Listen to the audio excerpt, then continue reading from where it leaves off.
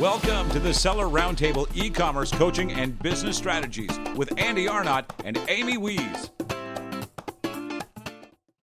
Hey everybody, what's up? This is Amy Wees, and I'm missing my buddy Andy Arnott today. He's busy. He said he had some Amazon issues to deal with today in the middle of Q4, but I get to run the show. I get the microphone. I'm here with my buddy. She's amazing, Jana Krekic from YLT Translations, and we're gonna talk about everything listings because, you know, there's so much. Jana does this amazing job writing listings all around the world. She knows the keywords in every language, and her team is just awesome at this. And she's really helped a lot of sellers kind of move their products and expand them around the world. But even, you know, even any listing optimization type of service provider is going to be thrown off by what has been going on lately on Amazon. Right? First we had the capital letters stuff. Then we had, I don't even know like how to keep up anymore. So we're going to talk a little bit about that today. But before we do that, why don't we say welcome to Jana and ask her to tell us a little bit about her and how she got started in this crazy e-commerce world. Hi, Amy. Thank you so much for having me. I'm really sad that Andy is not with us, but as you said, you know, some crazy things are happening around Amazon, so totally understandable. So I got into e-commerce about 10 years ago. I was working for this leading e-commerce in Denmark in Northern Europe. And I was like really interested to see, you know, how that world looks like. And I actually fall in love with it. I got really passionate about it. And I have background in languages. So I kind of, you know, I was working as a business development manager. So I kind of combined two of my passions, like, you know, languages and e-commerce, and then later Amazon. And after I quit my job, I decided to start something on my own. And that's how YLT Translations were born. And I would never, ever work for anybody else, ever. That's the best like thing I've done for myself in my life, honestly. Yeah, you know, it's such a scary thing sometimes to take the leap into entrepreneurship and know that you can make it on your own.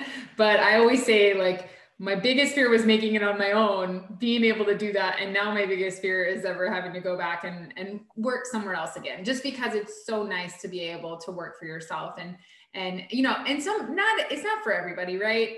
Like not everybody enjoys making all the decisions and having the stress of failure, because that can be really stressful. Like not necessarily knowing how things are going to go and having all of that weight of decisions on your shoulders. But for those of us that really love it, we can't imagine ever going back to anything else. So that's just awesome. So you got started 10 years ago, you said? Yeah. I was 20, no, actually it was more, it was 13 years ago. I'm 35 now. I kind of miscalculated that. So it was like 13 years ago, basically. And I've been just enjoying like the whole e-commerce universe ever before, like there was a name for SEO. Like we would go to like different forums and put like backlinks, and nobody knew what we were doing that. Drop shipping as well. You know, there were like so many things that I was familiar with like 13 years ago. And, but we didn't have the right name for it. It was really interesting to see, you know, like how that was like 13 years ago. And then how now everything changes every month or every week when talking about Amazon. And earlier these changes were not that big, and they were not happening that often. So yeah, so that was like a big difference between now and then. And now everything kind of goes faster. It's like it's you know, it's gotten into like all pores of like everybody's lives. And especially this year, people change the way how they shop and where they shop. So I think that, you know, nothing is going to be the same. My prediction for 2021 is that it's definitely going to just, you know, continue this trend up until maybe, I don't know, summer, when we start traveling and living our lives normally again. Then people would be just kind of looking away from their computers. But I think that Q1 definitely is going to have a solid trend as it had like the whole year. Yes, it's going to be really, really interesting. And so I would love to get into some of this, but before we get into all the crazy changes lately on Amazon, I'm actually writing a listing today for a client. And, you know, I used to always start all my bullet points with capital letters. And now I'm finding out. So did everyone. Yeah. That was the best practice, right? And now it's like, we don't know how fast it seems like Amazon started in one category and then they started, you know, taking it one category at a time and taking people out. So it's, you know, crazy. I haven't noticed that on any international marketplaces yet, only US. Yeah. Have you noticed that as well? Yeah, like what I've noticed is that, as you said, like best practice, and this is how everybody does that, and it's also how we would recommend people to write their bullets, for instance. And we get a lot of listings with that, and we tell the clients like, look, I don't know if you know this, but like all caps are kind of, you know, and you don't want to have this in your listing. And they're like, why not? But it's nice. It's like visually, you know, appealing, and it's nice to kind of emphasize on the key features. And they just want this to be done the same way. And we haven't had any international listings banned for that. We haven't had any client reaching out and telling us, we got banned, you were right. And, you know, but like I just need to tell them, and it's, you know, up to them to decide whether they're going to use it or not. I know a lot of sellers who had problems with that in the US marketplace, but when it comes to international marketplaces, I don't think Amazon has kind of, you know, gotten to them yet. I think it's just like a matter of time until they kind of clean up everything they can in the US marketplace and just move on to international listings. But I think that 90% of international listings I've seen have caps lock in their bullets still. Yes. And we're translating them that way. Nothing is happening for now, but I would always advise people to be super cautious because you just never know.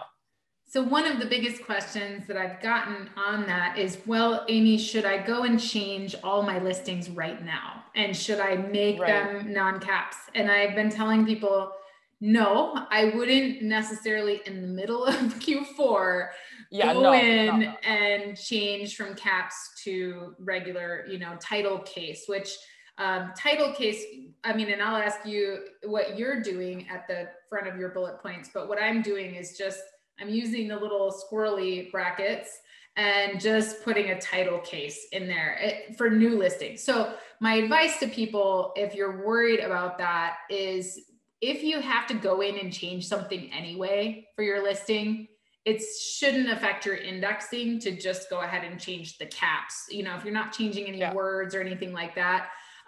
But if you don't have to change anything right now, just leave it alone because you just never know, right? Would you say the same thing?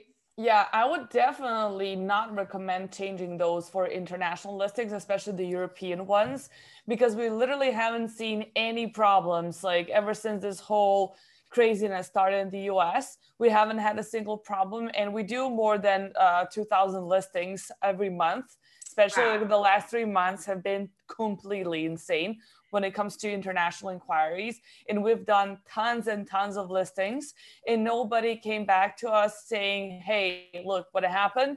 I think this might be bullets, because we literally warn everyone before doing that, you know, just, you know, do you really want to have this caps lock or not? And I would not, out of just that, like the whole experience with the last 2 months we've had, I would not recommend anyone. And as you said, like in the middle of Q4, like don't go in panic mode and be like, oh my God, let's change something. And, you know, like I would not change your international listings. Like not until I hear that somebody has had a problem on the German marketplace, because I think that of all marketplaces in Europe, German marketplace would be the first one to be affected by this as being the biggest one. And especially now after Brexit, like, you know, UK is not going to be part of the pan-European program. So Germany takes the lead definitely even more in Europe. It is the biggest marketplace, but now it's going to be, I think, even bigger. And people are going to, you know, just start on German, even they're from the States, because the UK is now going to be, just a place for itself. It's not going to be connected to any other European countries. So I would not suggest changing anything. And as soon as I hear something, I will let you know. But, Speaking of that, you mentioned, for those of you who don't know what Jana does, her team actually writes international listings around the world on the different marketplaces. So if you want to sell your products in Germany or France or Mexico or wherever, you need to be able to translate your listing into another language. But as we've all learned, I'm sure if you have not seen her speak about this, you're missing out, because she's been on so many stages talking about this. But the big thing is you want to hire it out, because you don't want to use Google Translate. The keyword for water bottle might be different than what Google Translate provides. And so if you're trying to list your water bottle in Germany, you want to make sure that the languages match up with the keywords that people are actually searching for. Because remember, if they can't find your listing, they can't buy from you. But yeah, what you said you write 2,000 listings a month in all these international marketplaces. It's basically translation and localization. So it's not like copywriting from scratch. We do that as well, but this is more of like a translation with adjustments for the target marketplace and target language. So we kind of do rewrite some parts because we want them to sound better. You cannot definitely, just translate the US style as it is to German marketplace, because Germans are completely opposite than Americans, who are, super salesly, pushy, buy my product is amazing.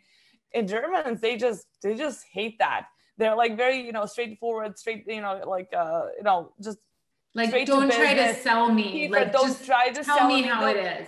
Yeah, don't tell me how amazing your product is. I'll be the judge of that. Just show me the features and is it a high quality product or not, and I don't care about all the other metaphors and, whatever you use. So like it would be completely ridiculous to just take a US listing and translate it word by word to a different language. And it's good that you mentioned Google Translate, because nowadays, especially with all the bans and everything going on, for instance, like we had a client and he wanted to sell face masks, and then using Google, first of all, I didn't even want to work on this listing, but eventually we said yes, but like they use Google Translate a lot, and the Google Translate put, of course, all the disposable mask, cloth mask, like it's like keywords of whatever. And they just kind of presented the listing to us. And I was like, no, because like Google Translate can do that for you. I mean, masks are literally the worst product you can try to sell right now. But for all other products, you can get so many banned words and prohibited words that you cannot use, and you would not know, because you will be trusting Google Translate, which is still unfortunately taken as like a quality check for a lot of different text, which is completely wrong. So, Google Translate doesn't know if germs is, prohibited or not, or, parasites, bacteria. Yes, absolutely. All of the banned words. And you really have to bear that in mind. And also a lot of translators who don't work a lot on products with Amazon, they don't know this. Of course, they're going to translate that as it is. They're going to use brand names and everything. So it's really important, if you even want to hire someone who's not like trained for Amazon translations, you have to train this person. You have to tell them what is not to be used and like how to optimize them the right way, because regular translators, they don't know that, and don't expect they're just going to translate plainly. Yeah, as it is, and you're going to get in a lot of trouble. But speaking of, trouble and bullets and stuff, what I saw, and I don't know, this is really new, and I haven't seen this ever happen, is that a lot of German sellers, their products got like, they got their products down because they used HTML for product description instead of regular product description. And as soon as they got rid of the HTML code, their products were up again. They were like, I've heard about like 40, 50 sellers having problems with that on the German marketplace. So that's something really new. And I haven't never heard about this before. Since then, we stopped using HTML because this is like really, 100% correct information. And nobody had any trouble, but I've heard and talked to some of them, and they told me that HTML for product description was the problem for the German marketplace, and this is why their listings were down. And I don't know who figured that out, but once the first person put the description without HTML, then everything was fine. So if you have A+ content, who cares if you have HTML code for your product description? It's still going to be in backend. You just want to get it indexed. But if you have A+ content, get rid of the HTML code for the German marketplace for now, because I don't know what's up with that, but currently that's the issue that's been going on. And what about if you don't have so for those of you who aren't really sure what HTML coding is, this is what your product description, if you don't have the fancy web page looking A+ content, your product description is just going to show up as a big blob of text. And the reason it's important to HTML format it is because it actually looks nice and it splits up your text and it gives you bullet points and all of that. And your product description is what shows up first on mobile before your bullet points. Exactly. So when customers are shopping on mobile, let's just imagine they click on, they're scrolling through and they find your product and they click on your listing and they go through your photos first, right? Because your photos actually show up in line on the page when you're shopping on mobile. And right underneath that is just this giant blob of text. And you're like, what? And on mobile, it's like it goes on forever if it's a really long one, right?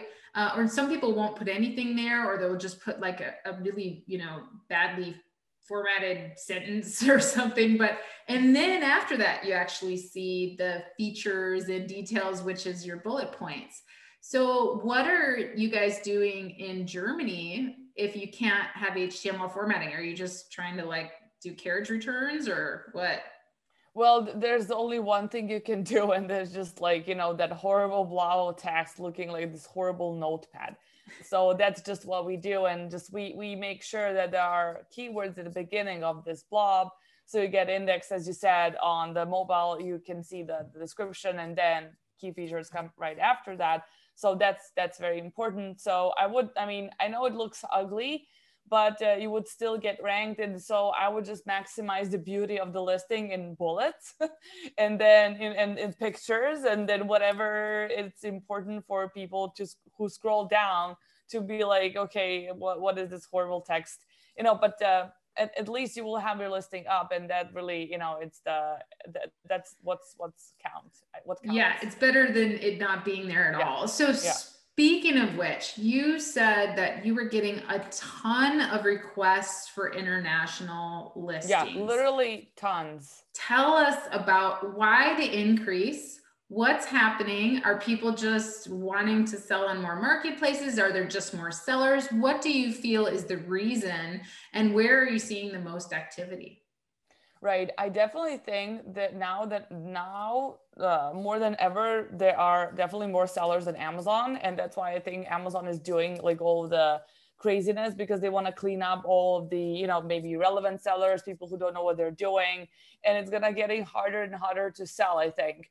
But I think also people are kind of getting more and more greedy and be like, okay, I want more. I want to get ahead of my competitors. And this year, I think people have been focusing so much on their business, like their online business, that even those who haven't thought of international expansion were like, why? Let's do it this year. This year is the best time to do it.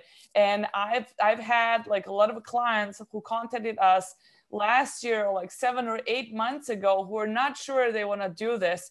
And then now they're like, okay, we're ready. We think it's the right time to do it. And literally they were launching new products. And I think that people just think that's a really good opportunity. And also because, as you can tell, the US marketplace has a lot of different bans and rules than international marketplace. So I think it's maybe easier playground for people to earn money and to maybe increase their profits than it is on the US marketplace. That's maybe one. And definitely number two is that people think that this is very good opportunity to expand because they're like fully focused on their businesses. I think a lot of people even have their business plans and everything figured out. So they're just going to start doing what they've been planning for the last couple of years. And we mostly work with US and UK clients. That's the majority of our clients. And a lot of people just really want to go big this year, and they really want to go all in. And of course, a lot of them want to sell their business. And I think now more than ever, there are so many companies that acquire businesses like Thrasio, Heroes, Razor Group. There's so many companies that we also work with, and it's insane how fast they buy other people's businesses. So I also think that people see this as a really quick turn, they can quickly way to expand. Exactly. And then they can easily sell that in like 40 days to one of these companies, and they see like a really good opportunity for that.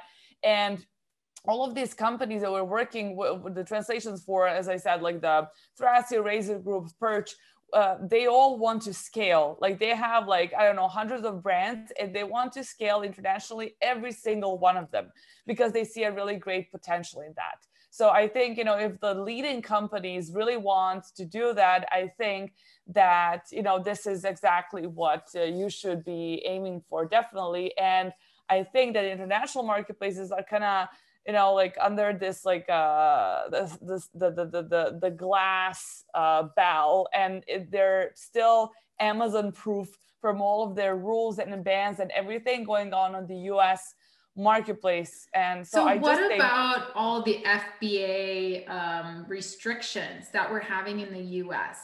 Are those same things happening in international? So right now, how we can only send the inventory limits, which has been huge. Like we're selling merchant fulfilled and FBA. So our sales are up over 100% from last year. But if we were not doing that, there's no way, because the inventory limits are changing every day, and it's just been a pain. Is that same thing like if I go start selling in Germany, can I send in 1,000 units, or how is that working? Yeah, I think for Germany, I think the inventory is fine. You can send a lot of, there's still no restrictions, but I know for France, there have been so many horrible things going on. And there were also like one, I think in April or May, there was a ban for Amazon products to be sold. Like the warehouses were closed. And also like now for Black Friday in France as well, Amazon advertising was banned, because they wanted to help out small businesses. And so they decided it's not going to be any like advertisement for Black Friday in France. So I think that France is a little bit rebellious, as they are, of course, for everything in history.